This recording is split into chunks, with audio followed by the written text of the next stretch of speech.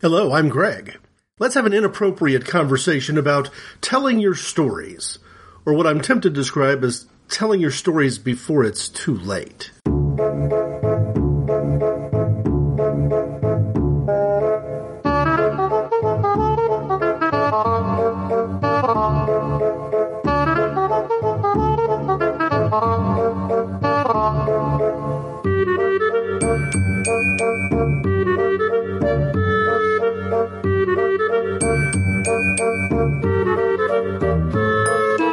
For better or worse, I have a solid understanding right now of what the sense is of feeling like it's too late to tell a story, or more to the point, too late to hear one. And I want to get to that as the topic today. My plan, though, was to break into a sports show, look at March Madness, break down the tournament that's upcoming, talk about the tremendous achievement of the Connecticut women's basketball team, and name an appropriate different drummer for women's sports. And I may get there, I just may get there later than I want to. Instead of doing it right in the middle of NCAA March Madness leading up to the crowning of yet another champion in both men's and women's basketball, and kind of focus on basketball as probably the best sport to talk X's and O's on a podcast, I may do it after it's all said and done. I've just pushed the topic out of the way. And the reason that I've done that is because I've just returned from my mother's funeral. And obviously, that's leading me to, it's changing the topic I want to discuss today. And it's not that this was an unexpected surprise. If I go back to the middle of last year, particularly around the Labor Day holiday weekend, you could sort of see that something was happening health-wise, that a turn was being taken, and that somebody who'd, survived cancer and a broken back and some other health consequences might have finally picked up the straw that was going to break the camel's back. So, dealing with this situation as if it's somehow final, and one of the thoughts that's brought to my mind, ironically brought to my mind as somebody who I feel like, at least as a hobby, functions as a storyteller, that I've got a real storytelling problem on my hands, and I want to talk about it before I kind of turn the page and try to go on with inappropriate conversations and potentially walk the earth as normal. Now, what does normal mean? Let me do some house cleaning right up front in what I hope will be record-setting time. Inappropriate Conversations has a website, www.inappropriateconversations.org. Every podcast I've ever recorded, including the Walk the Earth podcasts, can be found there. There's a Facebook page for Inappropriate Conversations, separate from my personal family pictures type of a Facebook page. There's also one for Walk the Earth, and although Walk the Earth as a podcast is sitting in a temporary hiatus, what I think is a temporary hiatus, I still do actively post things that I'm thinking about or that are of interest to me on the Walk the Earth page. The page itself hasn't gone dormant. You can find me on Twitter, ic_Greg. Both these podcasts share a feed, which you can find on iTunes, other podcatchers, including Stitcher Smart Radio. And I've made a few more strides in moving forward with SoundCloud, posting clips and portions of past shows on SoundCloud to give people an audio clip, an audio hint of what that show and that topic might be. That includes reaching the point of hitting the very first Walk the Earth episode and finally having to answer the question of how do I want to handle Walk the Earth? Rather than being just a snip in some cases or an entire show in others, I'm going to try to be very consistent with Walk the Earth and post everything from after the question is introduced in the theme music to before the moment of prayer. So essentially whatever an answer might mean from the perspective of the Walk the Earth podcast, I'm going to use SoundCloud to share the complete answers. And of course the text of each SoundCloud post restates the question. So it's not like there's any mystery. I'm not playing a game of guess what the question was. It's not Podcast Jeopardy or anything like that. But that's how I intend to handle SoundCloud for Walk the Earth. And maybe the situation that I'm dealing with right now could lead to a Walk the Earth question. I haven't reached that point in the process of processing what this means. And I guess the question, to frame it up, is that to me what it means is there are certain stories that perhaps have not been told in my family's history or of my family's history that I now know will never be told. And I wonder if that isn't part of the design, if that wasn't part of the plan. And the black sheep of my family. I've shared this every time I've talked about family on either Walk the Earth or here on Inappropriate Conversations, and never has that felt more true than at this moment. Now, To be the black sheep of my particular family doesn't necessarily mean prison record and reckless living and betrayals and all sorts of drama. No, we're fairly low-key when it comes to drama, I guess, is the way I'd say that it goes. We don't have those kinds of stories that are part of the family history, but whatever stories we do have, I think I could probably safely assume that many people in my family, including most of my siblings, have a mission of feeling very comfortable or even trying to ensure that the stories that might actually be dark don't get told. And I would be, of course, the outlier there. I'm a podcaster. I'm a storyteller by at least hobby, if not to some degree avocation. When I went to college pursuing a journalism degree. My job was to tell stories that people don't want told. I mean, the definition of a journalist, the way you distinguish between journalism and public relations or advertising, is that the PR person is telling the story that the person who's given them the story wants told in the way they want it told. A journalist, by very nature, is doing the work of telling stories that some of the people who are in those stories do not want told. If the journalist isn't doing that, if they aren't telling stories that somebody wants to not have out there, then they're just another branch of the public relations firm. They're just another part of the PR process. And of course, there are a lot of very powerful people in America today who really want journalism to function as nothing more than PR for whoever's in charge. We call that propaganda when we look, and discerningly at other countries and criticize how their quote-unquote free press is managed. And yet we're very dangerously close to making a lot of those same mistakes ourselves right now. No, I'm the black sheep of my family. I would prefer to tell the stories that some folks would not want to be told. And in fact, in the process of preparing for a funeral and coming out of the aftermath of that funeral and sharing family stories, in just the last week, I have probably been guilty of sharing a couple of stories that many people in the room wished had not been told. Now, to my credit, the first one, I didn't bring it up, and I even offered a quick disclaimer that if we wanted to talk about this, I was going to go there, that this story wasn't going to be told in a half-assed way, it wasn't going to be whitewashed. If we wanted to talk about it, let's talk about it, and let's talk about it critically. That, to me, it is perfectly okay to be willfully positive and hold a recently deceased person in unconditional positive regard. I'm just becoming aware of how little people understand about that concept. For someone who is not a wonderful person, to walk up to that person's open casket and say, oh, that person was a wonderful person, he was a great guy, well, that's not unconditional positive regard. That's lying. My mom, by all accounts, was one of those wonderful people, and I don't believe that anybody was BSing me or my siblings in any way by finding very few things that they were willing to say that were critical. That is unconditional positive regard. But whitewashing and unconditional positive regard are not the same concepts. They're not even of the same type.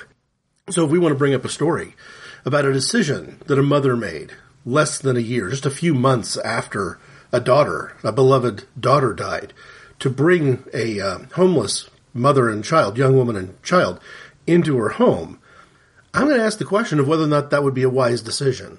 I'm going to wonder if, not unlike the airplane situation, where when the airbags come down in a decompression emergency, that you're supposed to put the airbag over your own face first before you presume to take care of somebody next to you, even if that somebody is a young, vulnerable person who is in your charge and needs your help.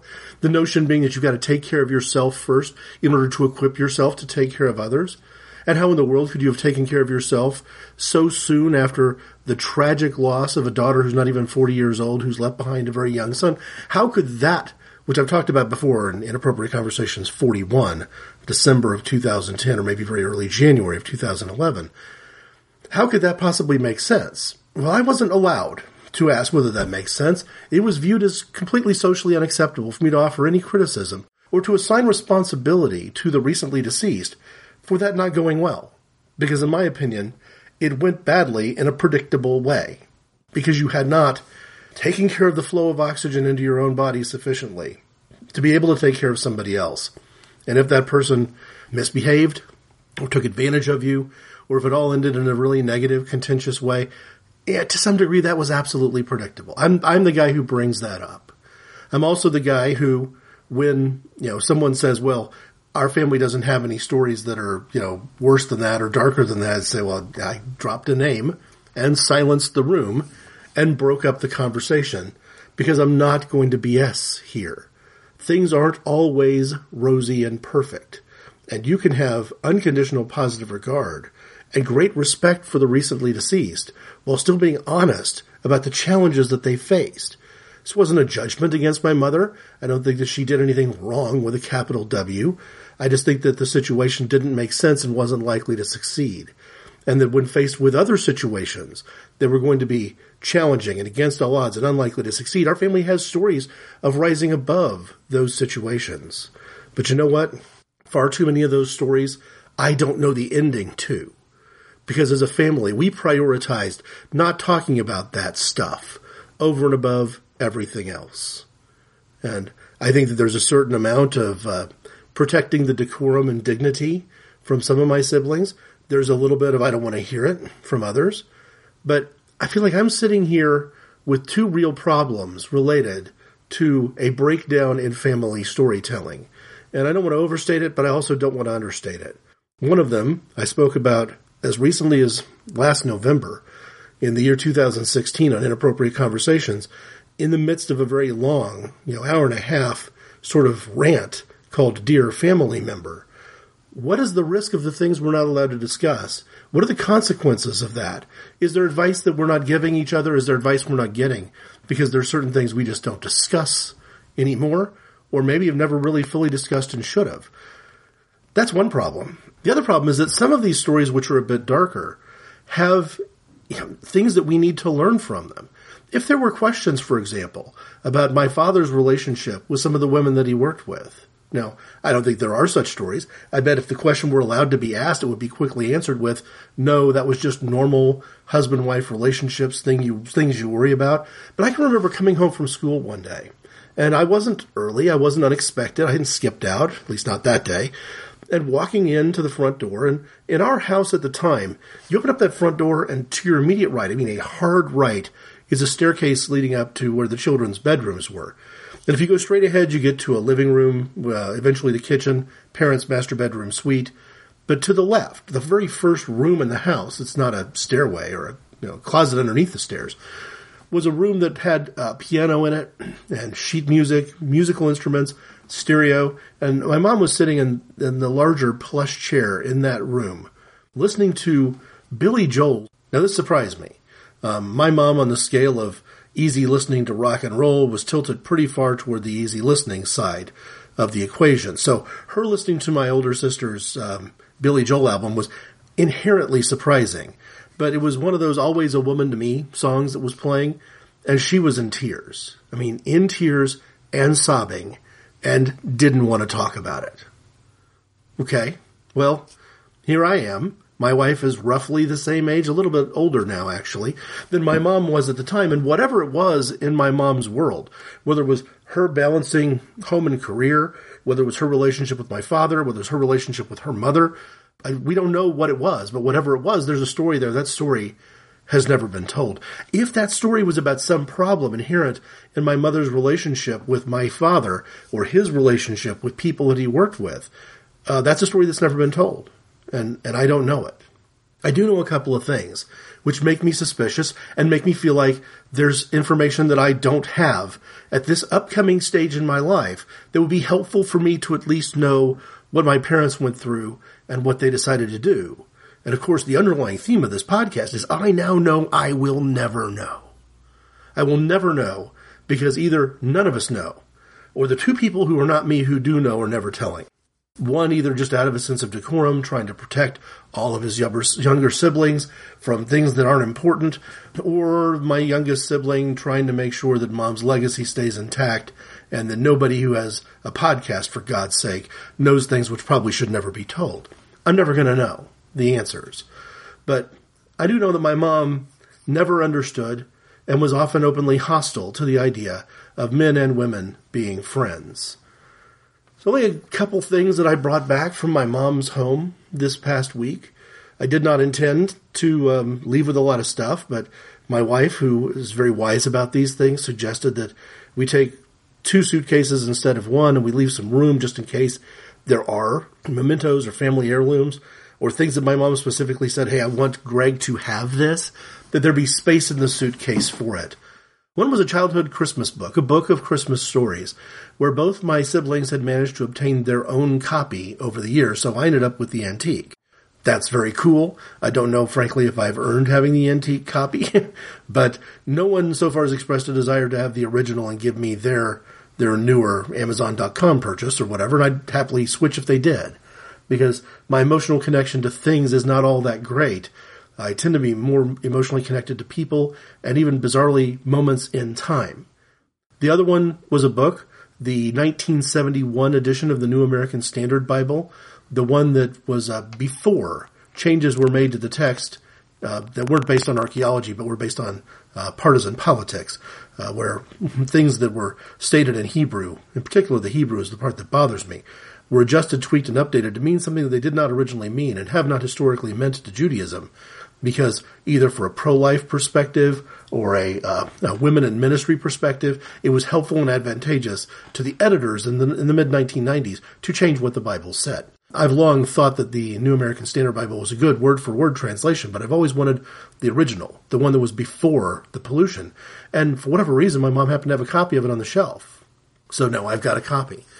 Now, the other thing that I took with me was my mom's annotated picture book of my wedding. Both the professional photographer's copies, when you get to the actual ceremony portion of it, and family pictures from the rehearsal dinner and before the rehearsal dinner. The photographer was there for the official reception. My wedding was handled with a formal reception with all the traditional cake cutting type activities going on.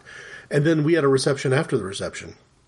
I got married a couple of weeks after graduating from college, and the ceremony itself proved an opportunity to actually get together that one last time with college friends before those of us who graduated had moved on to careers in different parts of the state or even country. So we all came together at a party after the reception at my wife's childhood home, and there were pictures from that as well. I'd made a point to include a couple of people from my college experience in the wedding, one in the wedding party itself, and one because her gender was not male, and the traditional approach of both my parents and my wife's parents had no place in the wedding party. My wife already had 4 people. I had 4 people. I didn't have a fifth. I just didn't line up very well to add somebody on my side when this is the person I wanted on my side. I've spoken about her before in Inappropriate Conversations 44 and 80, identifying her primarily as Spider.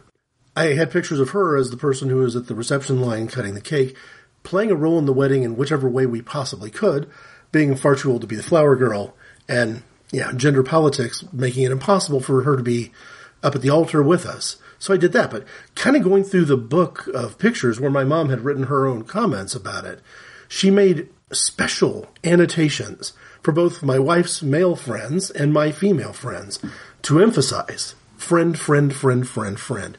I'm not sure, not looking at the book right now, whether they're quotation marks or underlines or capital letters, but it was very important to my mom that this be called out as different. And I'm very aware of a couple of things in my relationship with my mom that were broken and stayed broken all the way to the end because they were never addressed. One was this, what does Greg think he's up to, still having friends who are female after he's married, conversation that my mom had with my wife. Never with me. Never acknowledged that the conversation happened behind my back, so no real way to bring it up, no real way to settle it. I would just continue to bring up from time to time the complexities of my relationship with women and my respect for the way men and women can and should interact in a modern society, providing every opportunity for the rest of that story to be told. But Mom never went there, so it never happened. Again, telling your stories while there's still time, because there's going to be a point when that story is incomplete forever. And this doesn't even cover the stories that needed to be told that are lost for good, incomplete completely, because I don't even know that there's a partial story there to be addressed. So that was one of them. And another, story that I think was incomplete and not really truly explored and explained. My wife, in the process of kind of going through the same sort of picture books and other stuff, trying to help us decide as quickly as we could, as quickly as was respectful of the emotional needs of everyone involved, to get a condo ready for sale. This is a death without a in-home survivor. It's not like when my dad died and my mom simply just kind of took over the reins of everything. This is the end of that generation in our family. My mom is gone. Her sisters are gone. My father's brother is gone. The grandparents of me are gone. This is sort of the end of an era. which makes it a little bit harder. But my wife stumbled across a document that I sort of knew was there. I mean, I'd heard from my older sister before she died, very concerned, that Mom was very concerned, that my parenting style was going to be some sort of a disaster, and that there was no hope for my kids, her grandkids. And this was expressed in one of those journals at the time. Now, I don't know if there's journal entries that came along later retracting that and addressing it. Again, trying to hold the recently deceased in unconditional positive regard. But a little bit naive to think that some of the things that she was saying very openly to my sisters and their spouses, my in-laws, wouldn't somehow get back to me and shouldn't be addressed more openly. But that's, I guess, the problem I'm trying to address here is that these are stories which were not addressed openly, that were left intentionally cryptic or unresolved. And so here I am, wrestling with kind of two competing ideas, that I know that both my kids were respected as adults by their grandmother, that she could pass a lie detector test, that she thinks that they have done a great job growing up, and that they've become highly respectable young men and women, and that she is so proud of them. But that has no relation whatsoever to the things that she actually said and wrote 15 years earlier. I understand that this is a fine line, holding somebody accountable for things that they said to everybody but me 15 years ago, and expecting that there might be some dialogue around that, some clarification provided to it. It's a fine line. Maybe not talking about it after all these years is an ultimate act of grace, because on some level my mom is still concerned and would still back up her original perspective. Or maybe I'm being insufficiently gracious because over those years I should just assume that it never coming up again face to face with me was in and of itself sort of a passive retraction, and that I should be respectful of that retraction and recognize it fully as such. I'm willing to stipulate to all that, because I'm a grieving person and I don't know that I can necessarily be held to the account of having a high enough standard to be that rational right now, perhaps. But I will say this, that I've been lied to before, right? The Dear Family Member episode talked a little bit about, in fact, even the last Walk the Earth that I've recorded, and the reason I've got a little bit of a Walk the Earth writer's block, the one from December 2016, I've been lied to all these years about whether character is important in presidential elections. That's clear and that's obvious. I mean, these are people that I'm talking with and about, with one exception, or sibling and one sibling spouse as an exception, who voted for Trump, proudly voted for Trump. Glad they did it. And they're the same people who would have scolded me for voting for Mondale in my original ballot that I cast, because I thought character mattered, and I thought that mental health mattered, and I thought that what you might do with absolute power if you thought you'd just been given it mattered. That those sort of things, we're not on the same side of the political spectrum. This is one of the elements that makes me an outlier, makes me a black sheep in the family. Because these things were unaddressed, and I couldn't even get the siblings who were the most upset with me about the fact that I was willing to talk about these things and ask these questions and deal with the entire person, not just some sort of whitewashed image that we wanted to share to the world. In a family topic, behind closed doors, not in front of strangers and visitors and fellow mourners who weren't, blood relatives. This was a blood relative conversation. But I will tell you, and it makes me incredibly sad, and I hold myself somewhat accountable for things not going well, that I got on a plane and flew back to where I live, several states away, knowing that for the most part, my presence at my own mother's funeral was a problem that was being managed. I was a situation that had to be handled, more than a brother. I'm sure now. No, there's no doubt I was a brother, but I was also a problem while I was there. I was somebody who not only thinks very differently than the dearly departed and the survivors who live locally to her, but have said so publicly and even said so angrily and even said so confrontationally. Now, I don't have any reason to believe that any of the things that I've spoken in this public way have even been heard by family members who seem to think that maybe that whatever I'm doing is not something that they're a part of in any way. Okay, fine. But at the same time, I definitely felt like I was a problem that was being solved, or at least a potential problem that was being avoided for almost the entire time that I was there. One example would be that in previous visit to my mom, she constantly wanted to bring up politics. So the last time that I was with her in any sort of formal way, short of this most recent weekend visit at the very end, was in October, late October, leading up to the presidential elections. And the way I would describe that visit with my mom was that She constantly wanted to talk about politics, and then when you expressed an opinion that disagreed with her or shared factual information that should have been sufficient to have her reassess her own opinion, when you diverted in any way from the Fox News talking points, in other words, she would insist that she was beginning to have trouble breathing and heart problems and didn't want to discuss it anymore. And of course, changing the topic would immediately improve her health. Now, I don't want to diminish this in any way. The woman did have a heart attack in September, a resurgence of a cancer that had been kind of beaten once but had come back. She was facing health situations that would make stress very problematic and make it very difficult to function. But she went seeking the stress. So I was kind of clear that this is not the time to ask any questions about whether there'd been any infidelity in my own parents' relationship that could explain some of the weird things that I can remember observing as a teenager. I wasn't going to get the rest of the story about my grandmother on my father's side. That just wasn't going to happen. There was no point in asking any other questions about, as a man who's now turning the corner from being married and a father with kids in the house to empty nester, and what's that next turn? I'm facing fairly significant life changes. Now, I'm excited about them. I think they're great. But if there's something to worry about, if there was divorce that creeped into anybody in my father's family or my mother's extended family, would have been a good time to know about it. But it was kind of clear that, no, these are questions I'm not going to be allowed to ask, that my mom would rather talk about other things. But then as soon as those other things became a concern for me, if I wasn't just toting the Republican line about certain issues, then we weren't going to be able to have a conversation about that either. Because the last thing I was going to be was the person who killed his mother by asking the wrong question or introducing her to the wrong people.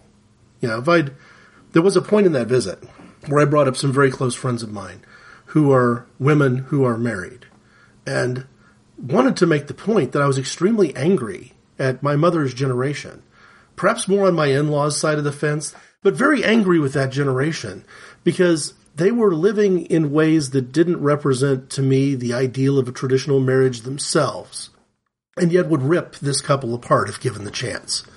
Now, maybe not violently, but I can't say with confidence. I can't testify with certainty that I don't have relatives, either blood-related or in-law-related, who would not rip this couple apart violently. I don't know that, because I wasn't able to get to the rest of the story. I just found a convenient way to end conversations that I didn't want to have on my side. Not by saying I couldn't talk about this, I was getting a headache, it was too much for me to bear. No, I would end the conversation by having the conversation, by bringing up the people I care about, insisting that I knew them, insisting that in many ways they reminded me of my older sister who died, a decade earlier, and saying that I could not abide by a set of political policies that would harm these people for no other reason that they were committed to each other and had formed a relationship. And that alone would end the conversation. And I suppose in some ways that's a good thing because the conversation wasn't going to go anywhere positive. It was going to go somewhere destructive. And again, I'm a little bit worried that I would be the son responsible for speaking words, innocent, questioning, intelligent, analyzing words, loving Jesus with all my mind, kinds of words that would cause somebody to fall over dead. Because rather than dealing with a reality that they had bubbled and insulated themselves from in the heart of the country and hadn't had to see it first on and deal with it first on, that the question alone might somehow do great physical harm to somebody, I found it incredibly ironic because there weren't very many points during the funeral services and the calling hours that I could find comforting. And maybe that's normal, but I've been on the other side of these calling hours, and I've seen people comforted. So I have a sense that it's possible. I also have a sense that I did not experience it. There are a couple of exceptions, and I'll talk about them.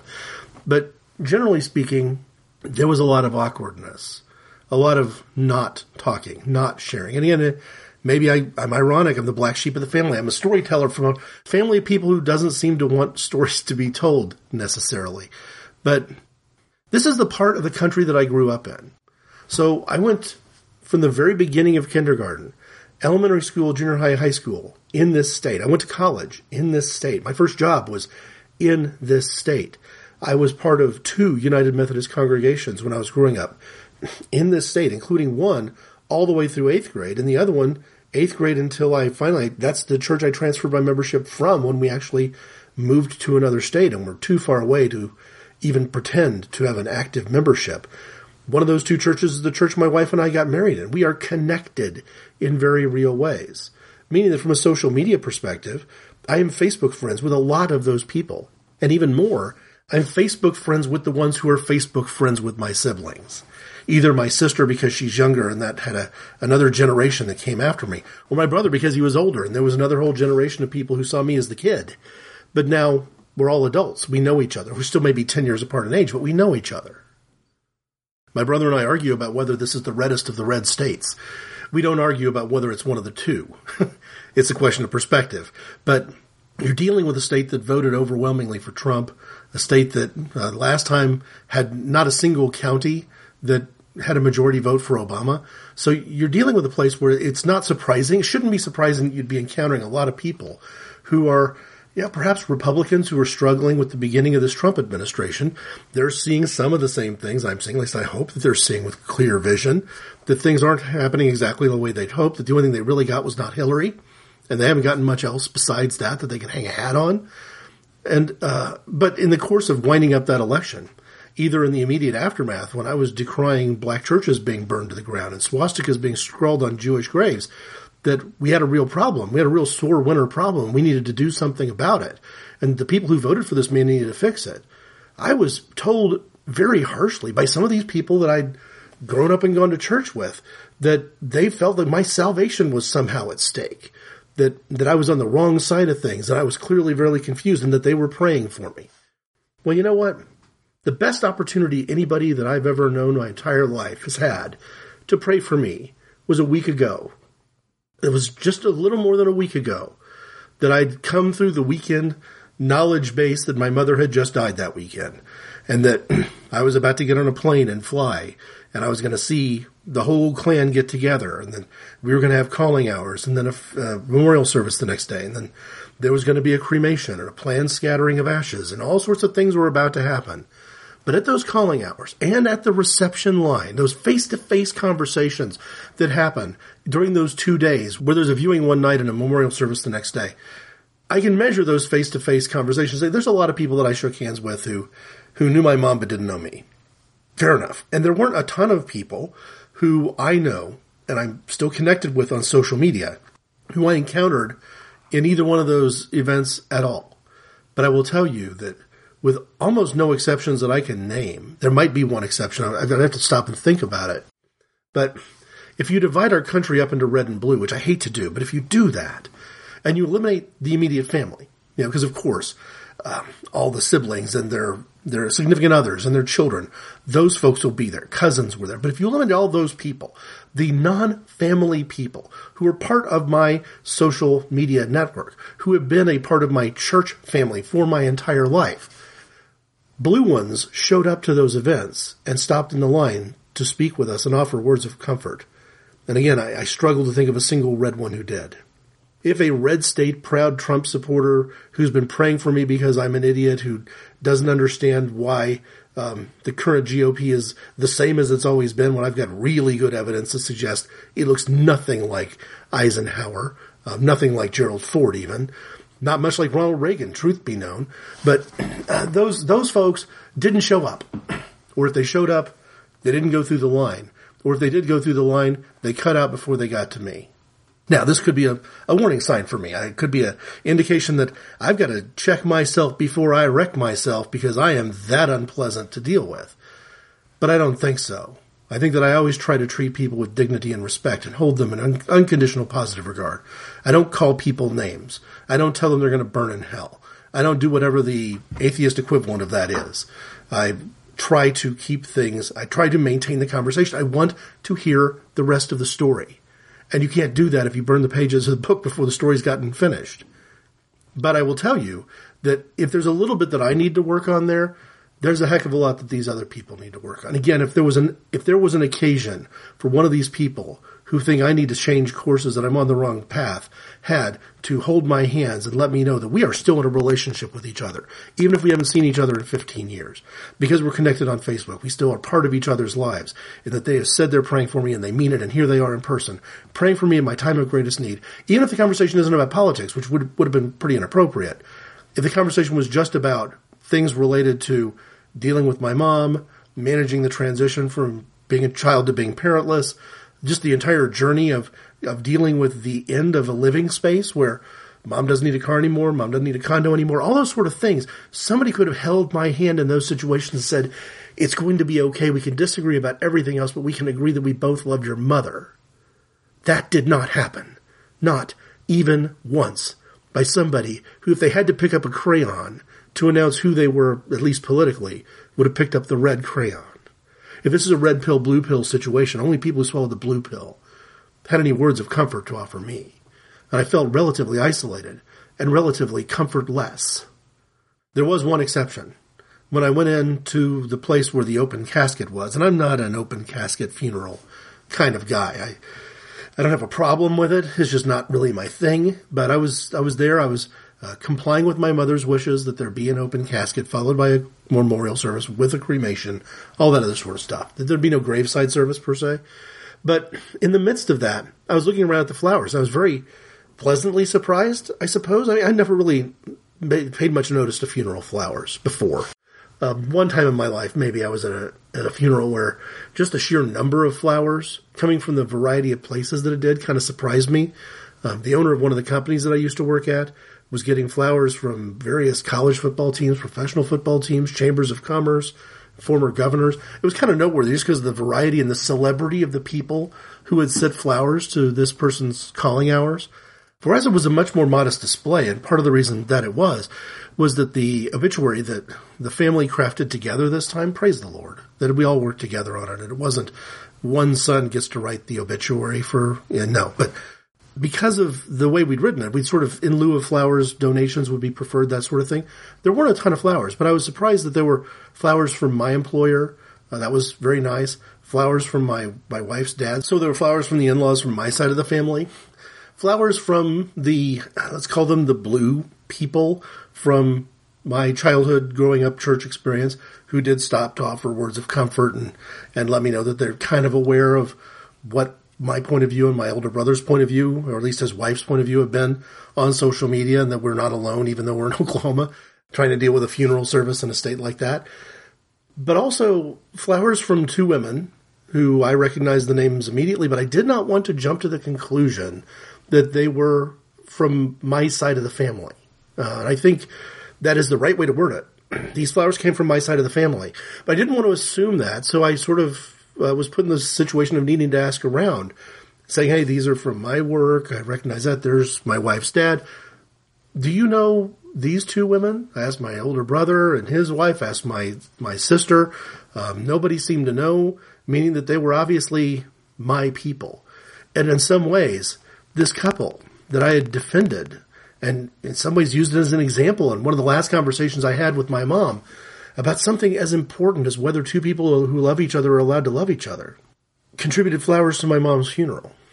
Blue flowers, if you will, where there were none or not very many red flowers to sort of compensate. They had sent those flowers in honor of my mom to comfort me. And it worked. And it stood out because it was exceptional. It was exceptional not necessarily because of the beauty of the flowers. Again, I'm not really that much of a flower person. It was exceptional because it was different from the rest. These were not words I was hearing from a lot of the people that I grew up with. There weren't a lot of people from the neighborhood who were able to come. And in some ways, it would have been, I think the whole thing would have been very difficult and very depressing for me had it not been for the fact that I knew that vase of flowers from those two women was going to be delivered from the funeral home to my house and be in my mom's apartment as a testimony that when I said I took love seriously and I took the relationship of men and women in different forms that are not necessarily sexual, seriously. And then my entire life had been built upon those philosophies, that he was a very real, beautiful to look at, beautiful to smell example of that was at the funeral home and that was in the home itself. And it came from people that I think some folks in my extended family would deny actually exist if forced to ask the question of whether that relationship is real. Simultaneously made me very sad and very happy. And it was one of the very few moments of closure that I've actually been able to get so far in the calendar year 2017, because my friends, unbeknownst to me, chose to tell the rest of the story. I've decided to tell their story without any names, because I think we live in a point in American history where I can't guarantee that I can protect those people. I don't know that our country is as safe a place for them as it probably seemed to be when they got married. And that kind of leads me in to some of the writings that I wanted to refer to in the Different Drummer segment from the New Novel Movement. Our Different Drummer today is author Alain Robbe-Grillet.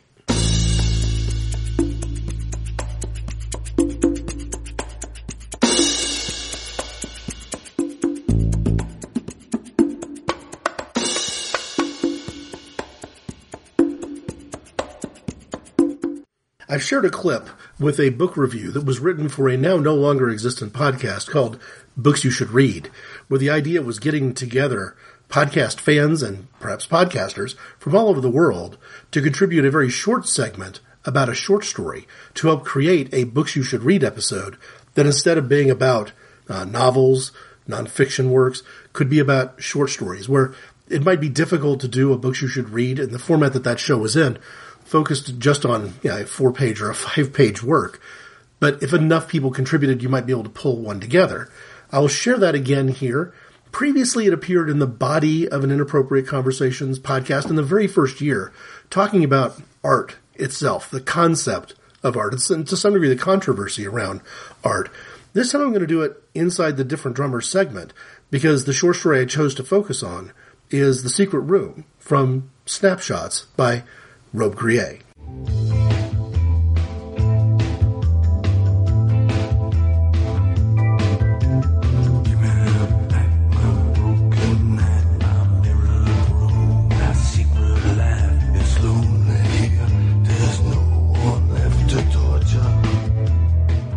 Those are the opening lines to Leonard Cohen's 1992 song, The Future. The reference to Alain Robbe-Grillet's short story, The Secret Room, could be coincidental. It is nevertheless unmistakable. Describing what the narrator sees, the author could just as well be analyzing a series of strange photographs. This method is apparent in the title of the short story collection published in 1962. The English translation is Snapshots. Told almost in reverse, Robbe-Grillet describes a bloodstain, a dead body, a torture victim in the throes of death, and elements of the torture itself. He focuses on things like the look of the room, the lines formed by the pattern of streaming blood, and stairs leading up and out. He describes her naked and bound body as if he didn't have any context for what arms or legs or breasts might otherwise do. While the author is acknowledged as a key member of the New Novel movement in 1950s France, my first exposure to his work was the screenplay Last Year at Marienbad. Like his fiction, the 1961 film dangles over the edge of highbrow art, with very little plot or characterization to hold on to. It is both pretentious and a masterpiece. The Secret Room is from the same period. The narrator does not provide and may not know the answers to the questions raised in the story. Who is the man in the room? What is his relationship to the woman? If she is his victim as it appears, what led to this and why? The story is brilliant for its ambiguity. I have found myself referring to The Secret Room on many occasions, both in my life and while enjoying art. Films like Memento reminded me of the structure. Cube reminded me of these unanswered questions, at least for most of the movie. I hesitate to offer my own interpretation, not wanting to spoil the story or reveal too much of myself, to be honest. Suffice to say that there are times when I wonder if the way men objectify women doesn't subconsciously lead down these stairs. The woman becomes just a body, just parts, ultimately lifeless. Far from being twisted and mental, I think it's a healthy thing to ask whether anyone is chained to the floor of some secret room in my memory. If I don't take this story seriously enough and challenge myself, I can almost hear Leonard Cohen warning of a time when we won't even know how to apologize for the things we think. He wrote, "When they said repent, I wonder what they meant." I recommend the short works of new novelists Alain Robbe-Grillet and also Nathalie Sarraute. Their style poses a challenge. Plot devices are not to the point, and characters often have no names or backgrounds. For some, it makes the stories too distant. For me, it almost makes them too personal. Britannica.com says this: Robbe-Grillet was trained as a statistician and agronomist. He claimed to write novels for his time, especially attentive to the ties that exist between objects, gestures, and situations, avoiding all psychological and ideological commentary on the actions of the characters. Robbe-Grillet's world is neither meaningful nor absurd. It merely exists. If his fiction, with its timetables, careful inventory of things, and reports on arrivals and departures, owes anything to the traditional novel, it is to the detective story. His first work, The Erasers, deals with a murder committed by the man who has come to investigate it. The thing I guess I like the best about that is one of the very first authors I've ever cited was Edgar Allan Poe. He was a different drummer at Halloween time, very first year of Inappropriate Conversations. And so maybe there is something with the connection of the father of the detective story and a new novelist who did a lot to deconstruct the detective story. For me, Robbe-Grillet, as that Books You Should Read segment kind of pointed out, clearly existed first as a screenwriter and was appropriately honored for his work. He's noted at IMDb as being the winner of the Golden Lion in Venice in 1961 for his screenplay for Last Year at Marienbad, the film by Alain Resnais. Now, my feelings for this film are very high.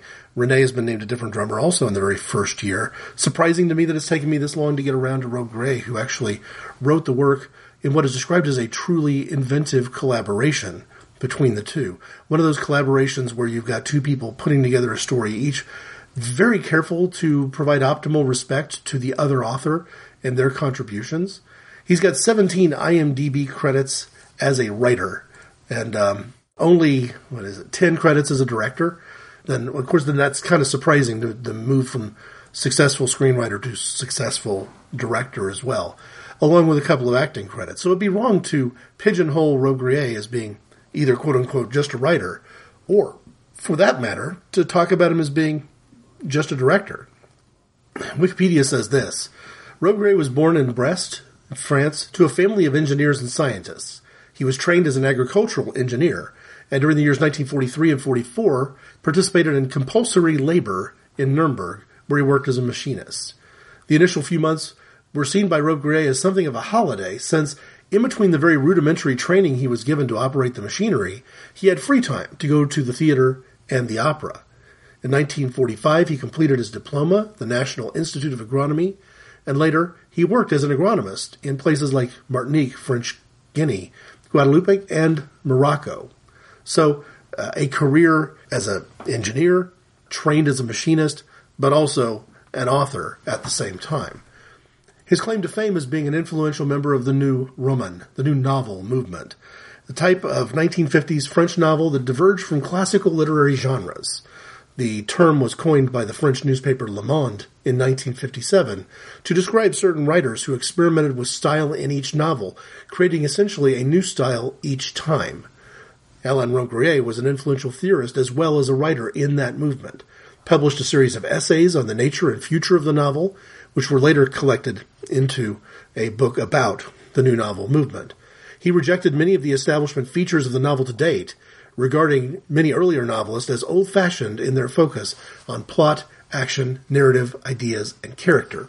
Instead, he put forward a theory of the novel as focused on objects, the ideal new novel, would be an individual version and vision of things, subordinating the plot and character to the details of the world rather than enlisting the world in their service.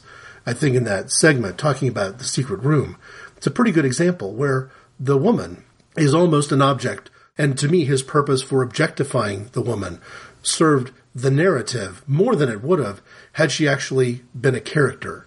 For some people, I would understand the argument that the dehumanizing aspect of the role of the woman in that story could be used as a way of saying that would take you out of the story or make it less personal. But for me, I don't know, it kind of roped me in.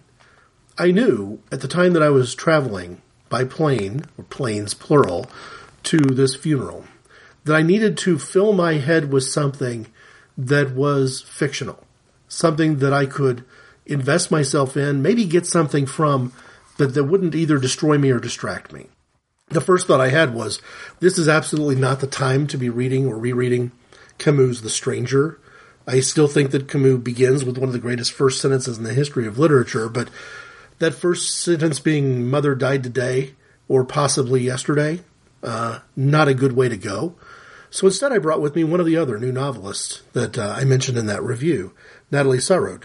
I've got a very old copy, perhaps even near original, at least from an American publishing, of Tropisms.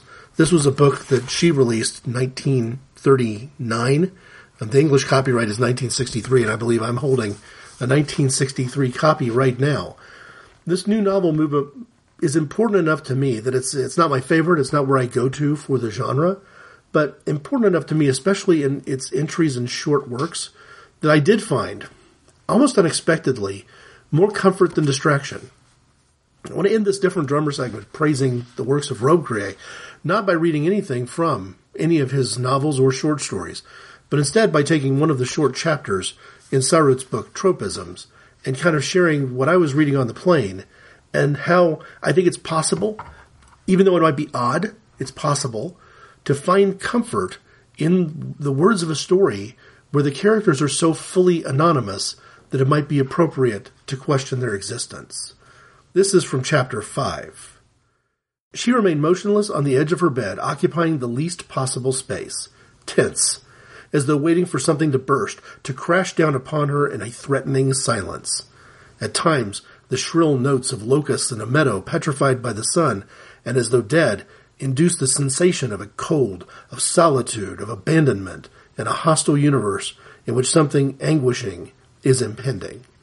In the silence, penetrating the length of the old blue-striped wallpaper in the hall, the length of the dingy paint, she heard the little click of a key in the front door.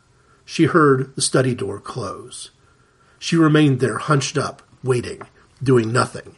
The slightest act, such as going to the bathroom to wash her hands, letting the water run from the tap, seemed like a provocation, a sudden leap into the void, an extremely daring action. In the suspended silence, in the sudden sound of water, it would be like a signal, like an appeal directed towards them. It would be like a horrible contact, like touching a jellyfish with the end of a stick and then waiting with loathing for it suddenly to shudder, rise up, and fall back down again. She sensed them like that, spread out, motionless, on the other side of the walls, and ready to stutter, to stir.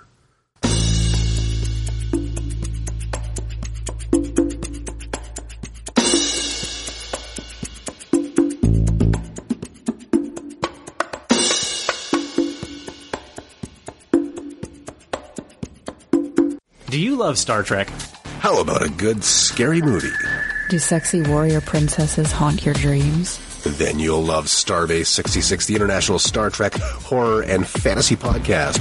Join Rick, Karen, and Kennedy each week as they discuss your favorite and not so favorite movies and TV shows. Only on the Simply Syndicated 21st Century Media Network. So I ended that with an extensive quote from Nathalie Sarraute from her book Tropisms about feeling like you don't belong, feeling like it would be better to not make contact, and that any real contact would be extremely and explosively dangerous. I needed to hear those words, because those words provided me some context for how I felt for a fair amount of time, standing in the condo of a woman who had recently died, trying to figure out how to go through all of her possessions, how to decide what was valuable to any one of us, how to determine what to do with things which were not deemed valuable to any one of us, and how to dispose of those things in an optimal and appropriate way. Especially when it seemed the question of what is valuable was inherently provocative. If I wanted something, would that be a place of conflict between me and my siblings over whether it was appropriate for me to want it? If I didn't want something, would that be viewed as dismissive and disrespectful of their feelings or their emotional contact with the thing? And how quickly could we get to the point of saying we can now complete the elements of the will and testament by having this condo ready to put up for sale and its possessions removed and placed appropriately? If many of us were paralyzed, myself at times included, with an indecision about what to do and a concern that anything that broke the silence was going to be by its nature inherently negative. This ties into my sense that from a storytelling perspective, sometimes any story that was told was going to be viewed as suspicious. Because too many stories, I don't know the rest of the story about. I don't have the ending. I don't have the closure. Now, I originally conceived of a topic talking about storytelling and the new novel movement, Grobe Grier is a different drummer, the dreamlike nature of last year Marienbad as a film, and kind of walk through something called The Ungame. And the reason it seems more appropriate now to take a little more time than I normally would on an Inappropriate Conversation show to go there, to include that, is that The Ungame as a concept is living proof that as a family we had historically been very good at telling our stories.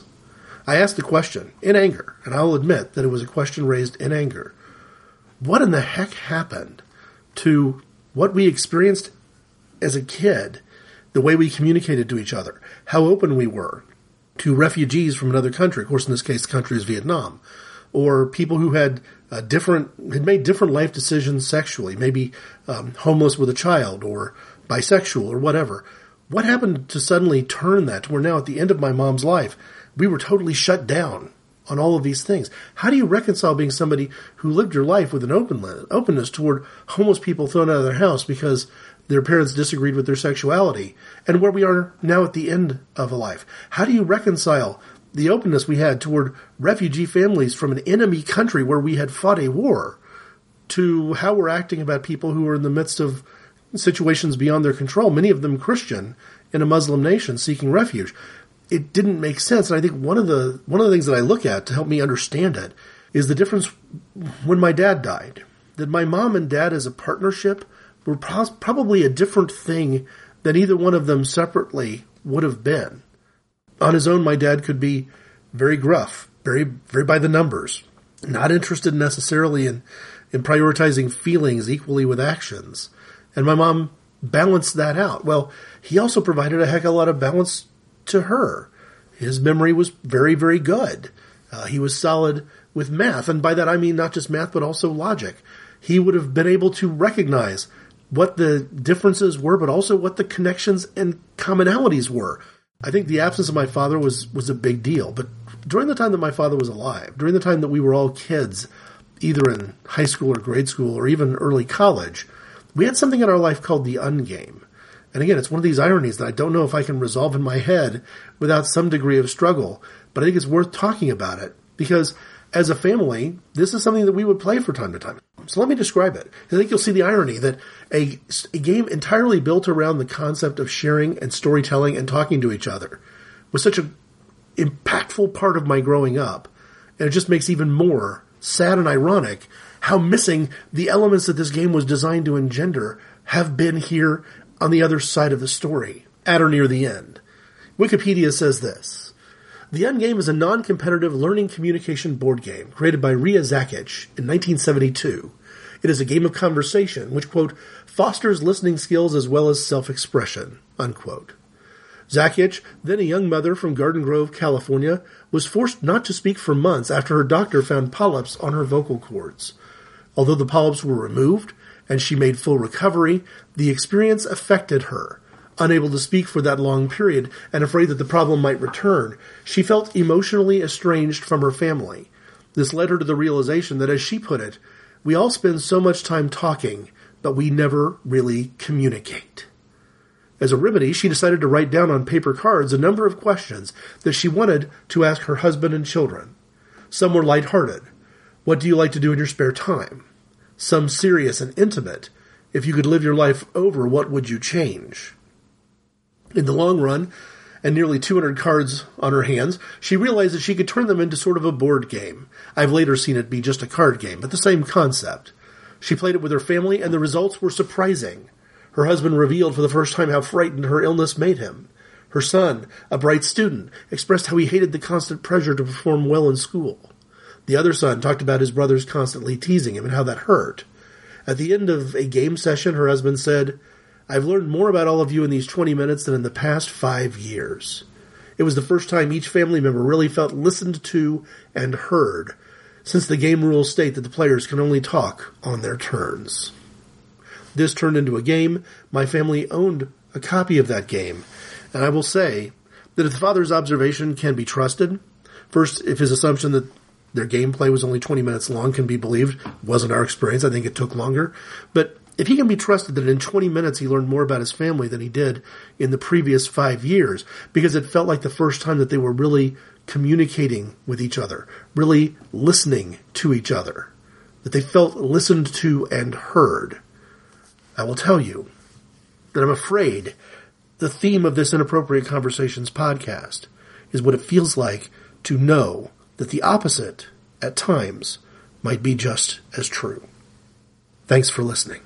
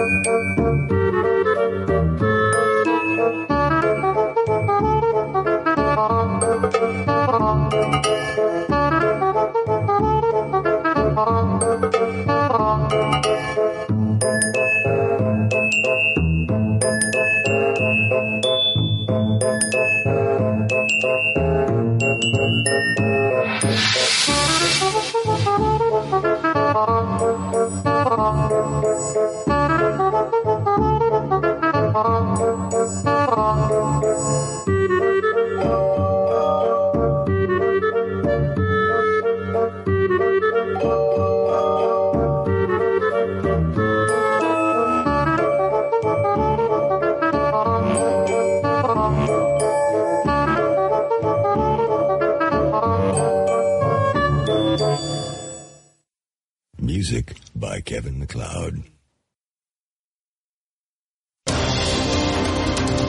This show is a proud member of the Pride 48 Podcasting Network. Check out other great podcasts at pride48.com/shows.